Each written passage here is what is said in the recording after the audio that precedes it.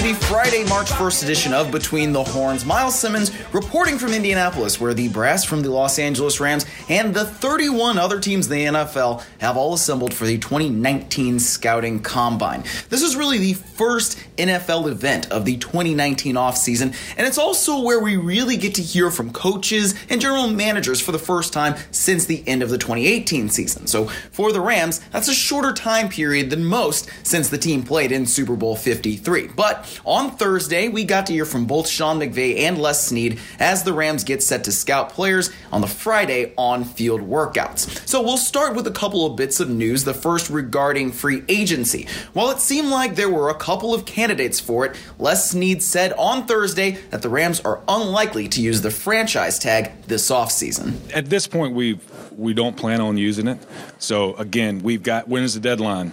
About next week. So we got a few days to determine that. Right now, we definitely do not plan on using it. As Snead mentioned, that franchise tag deadline is not until 1 p.m. Pacific next Tuesday, March 5th. So there is still time for the Rams to change their mind on whether or not they're going to use it. But if they do elect to not tag a player, it'll be the first time they've gone that direction since 2015. In 2016 and 2017, the Rams used the franchise tag on cornerback Trumaine Johnson before he eventually signed with the Jets in free agency last year. And also in 2018, the team used the franchise tag on safety LaMarcus Joyner, electing to do that on him over Sammy Watkins. It was interesting hearing both Snead and McVay talk about that decision in retrospect on Thursday, because the Rams really did seem to think that they had a good shot at bringing Watkins back a year ago at this time. I think, though, that we can all say that things worked out for both parties, with Watkins signing a lucrative deal with Kansas City and then the Rams trading for and extending Brandon Cooks.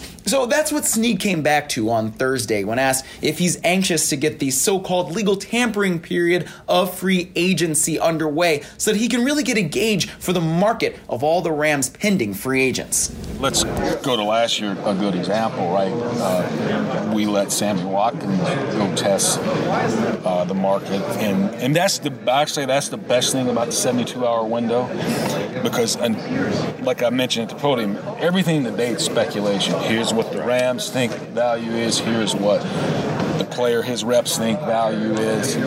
And if you can't agree, I'm sure both sides are probably arguing that they're somewhat right.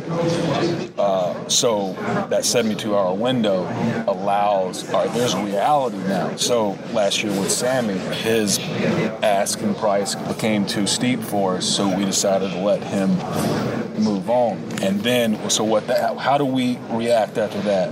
Okay, we lost Trumaine, Sammy. If we're disciplined in free agency, we could probably recoup 2 third-rounders. Oh, by the way, though, we did lose a nice offensive weapon. So how are we going to solve that? Then here's what might be available in the draft. And then you go, okay, we got a really good offense. So do we want to add a young guy in there, or do we want to get a proven guy? But we'd still like a young guy. So then you start looking at who might be available. So I think when you do this, you've got to have contingency plans. You've got to walk through the scenarios and then execute those scenarios. There is another way for the Rams to add players, and that is via trade. We wouldn't be able to talk about those anyway until the new league year, but it has been all quiet on the media reports front when it comes to the LA Rams on the trade market. So Les Snead address that too, noting that there are many avenues for Los Angeles to improve heading into next season.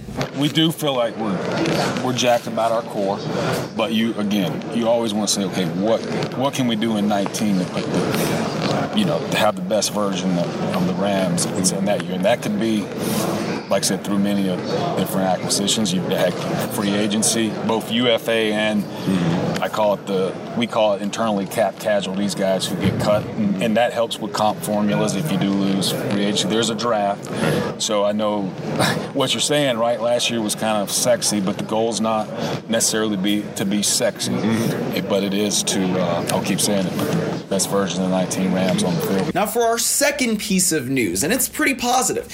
Head coach Sean McVay gave this update on wide receiver Cooper Kupp, who is recovering from the torn ACL suffered in Week 10. Now, we started off by, saying just how good Cooper Kupp is, but keep listening because there's good news in there. Yeah, I mean, Cooper's a great player. I think when you just talk about the things that he was able to provide for our football team, he was so consistent, so versatile in terms of a guy that can really, he's a great productive player in the run game. Obviously, in the pass game, he did an outstanding job. He's a guy that situationally, was a big part of our offense, whether it be in the red zone or on third down. So you certainly missed him.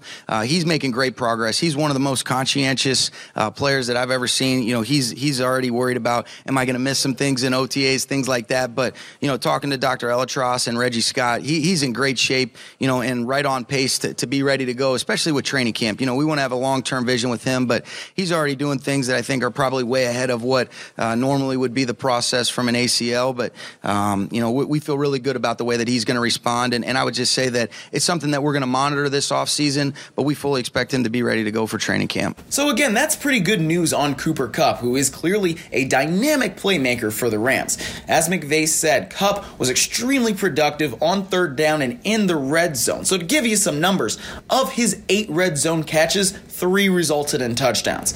8 of Cooper Kupp's 10 receptions on third down resulted in first downs. And despite playing in only 8 games, Kupp still finished tied for the team lead with 6 touchdown receptions in the 2018 regular season. So getting him back will be huge. So to shift gears a bit, running back Todd Gurley's performance in the Rams' last 2 postseason games has been a consistent topic of conversation since really the end of Super Bowl 53, and it was brought up again on Thursday. However, McVay's answer to the question remained pretty consistent. Yeah, so really, when you look at Todd's situation, he did miss the last couple games based on just the toll. You could see that he was such a warrior the way he fought through the Philadelphia game, came back, did an excellent job against Dallas, and then I think the game didn't go the way that we wanted to against New Orleans. Just kind of the flow of the game and the way they were playing some loaded front structures. We leaned a little bit more on making some plays through the pass game, and CJ did a nice job. And then in the Super Bowl, really, Todd played 2/3 of the game. I think the problem starts with I didn't do nearly a good enough job for us and to get Todd going. But, you look at some of the things and what a fine line it is between, it being a totally different narrative is when it's 3-3, we're driving. He had a couple great runs to start the second half. And then when he pops the one run towards our sideline that ended up getting called back for a holding, that kind of stalled that drive. But he did a lot of things in that game that gave us a chance. And I think ultimately it's about me giving him the opportunities as well. But he's feeling good. I think anytime that you go through the amount of work that he got specifically this season, there's going to be a toll it takes on your body. But from a physical and really a mental standpoint, he's in a good place. And we're excited about how Todd's feeling, moving into the offseason. Still, you know what? It did seem like both Sean McVay and Les Snead would like to reduce the wear and tear on Todd Gurley's body, just given the sheer amount of carries that he's had, not only since he's entered the league, but particularly over the last couple of years. Yeah, I think it definitely affects the way that you want to be able to first and foremost sit down, talk with Todd, figure out what is the best way to really navigate the way to maximize his skill set, but then also have a long-term vision for the 16 games that you are guaranteed, and then hopefully if you're fortunate enough to get some action after that. So those are things that you definitely want to think through. I think that he's done such a great job of being able to hold up. When you look at really specifically the last 2 years, Vinny, what he's been able to do from a production standpoint is unmatched. And then really, how do you have a long-term vision for him where he's still able to be the caliber of player that we've been accustomed to seeing from Todd, that is making an impact in the run and the pass. He's great in protection. So all those things do come into play. But I think a lot of that is predicated on,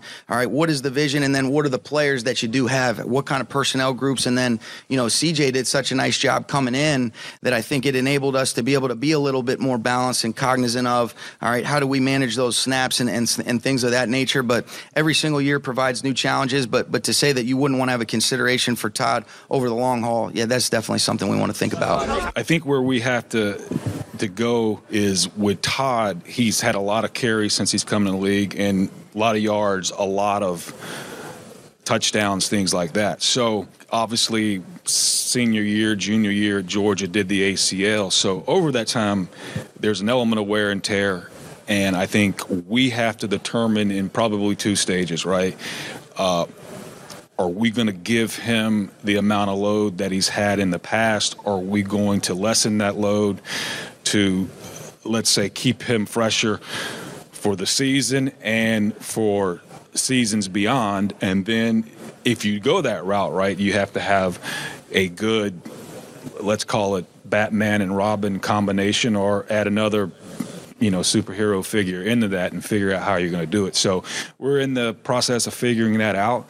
And I do think with Todd and his career, it happens to a lot of young guys. All of a sudden they wake up. It's like a marathon runner. If you run a lot of marathons, all of a sudden you wake up one morning, you're a little sore than you were the day before. So recovery, things like that have to come into it. But it's something we want to be intentional about and proactive. Also on offense, the Rams once again had to shift their coaching staff a bit following the departure of quarterbacks coach Zac Taylor, who is now the head coach of the Bengals. McVay addressed that on Thursday, really touting new assistant quarterbacks coach Zach Robinson, who might have a bigger role than his title implies. What's been a good thing is that we've had some guys that have left, for better opportunities. And I think that the thing that we wanted to be mindful of is let's try to find somebody that's going to be really in that quarterback's coaching role, that's going to be able to hopefully have some continuity and not leave us every single year. So, I think when you look at Zach Robinson, who we're going to add in that assistant quarterback's role, but he's really going to take over, the role and responsibilities of what Zac Taylor did. It's such a great job for us last year. I think you wanted somebody that you felt like was a personality fit, somebody that had been doing something that's going to be able to have some good translation and carry over to what we're going to ask him to do. Really impressed with, some of the things that he was doing with PFF. He had some impressive things, whether it be breaking down our scheme, or he's watched as much tape as anybody over the last couple of years with the things that he was, being asked to do. And then when you look at guys like Ryan Tollner, who we have a lot of respect for with the relationships he has with some of the clients on our team, he has gotten to know Zach through the process of training some of the guys that are getting ready for this. So he's got a clear-cut philosophy on the fundamentals, the position. I think having somebody that played is important. And then he and Jared had a good rapport when they met, and that was something that was important to us. But mainly the continuity, and then, being able to have Shane kind of in more of an overseeing role, where you get Wes Phillips to coach the tight ends, but hopefully somebody that doesn't leave us after a year, and somebody that fits personality-wise, that is a mesh between really myself, Jared, and then Zach. Finally, let's finish with a couple of other voices on the Rams head coach. So you may remember during the Rams' run to Super Bowl 53 that former offensive coordinator Matt LaFleur was hired to be the head coach of the Green Bay Packers. And then, as we just talked about, Zac Taylor has gone from being the Rams quarterbacks coach to the Bengals head coach.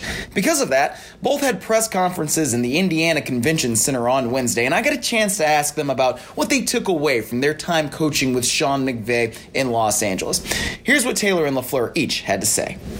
Sean's one of the smartest people I've been around, but the way he treats his staff, the way he treats the players, everyone in the building, he's got a personal interaction with every single person he encounters. And so, I think everyone knows how good of a football coach he is, but he's even a better person, and so that's what's impressive being around him for the 2 years I was around him, is just how he affects everybody, and you feel valued. And, everyone's role is very important. I think a lot gets made about his age and whatnot. I think he's wise beyond his years. I just learned so much from him in terms of how important that communication is, not only with your staff, but with your players, and developing relationships, and ultimately being true to yourself. He is... What you see is what you get from him, and he is a genuine guy. I think the guys... they love playing for him. And I think I can speak to being on the same staff as him. I loved coaching with him. He's just a genuine guy, and he's made of the right stuff. It was great to catch up with both of those guys briefly. And of course, other than the times when they play the Rams, we definitely wish them all the success in the world. So that will do it for this Friday, March 1st edition of Between the Horns. Miles Simmons saying thanks so much for listening, everybody. For complete coverage of everything Los Angeles is doing as it relates to the NFL Combine, be sure to keep it locked on therams.com. We'll be back in the LA studio next week to wrap up everything from the Combine and really start to get you ready for free agency. Until then, have a great one, everybody.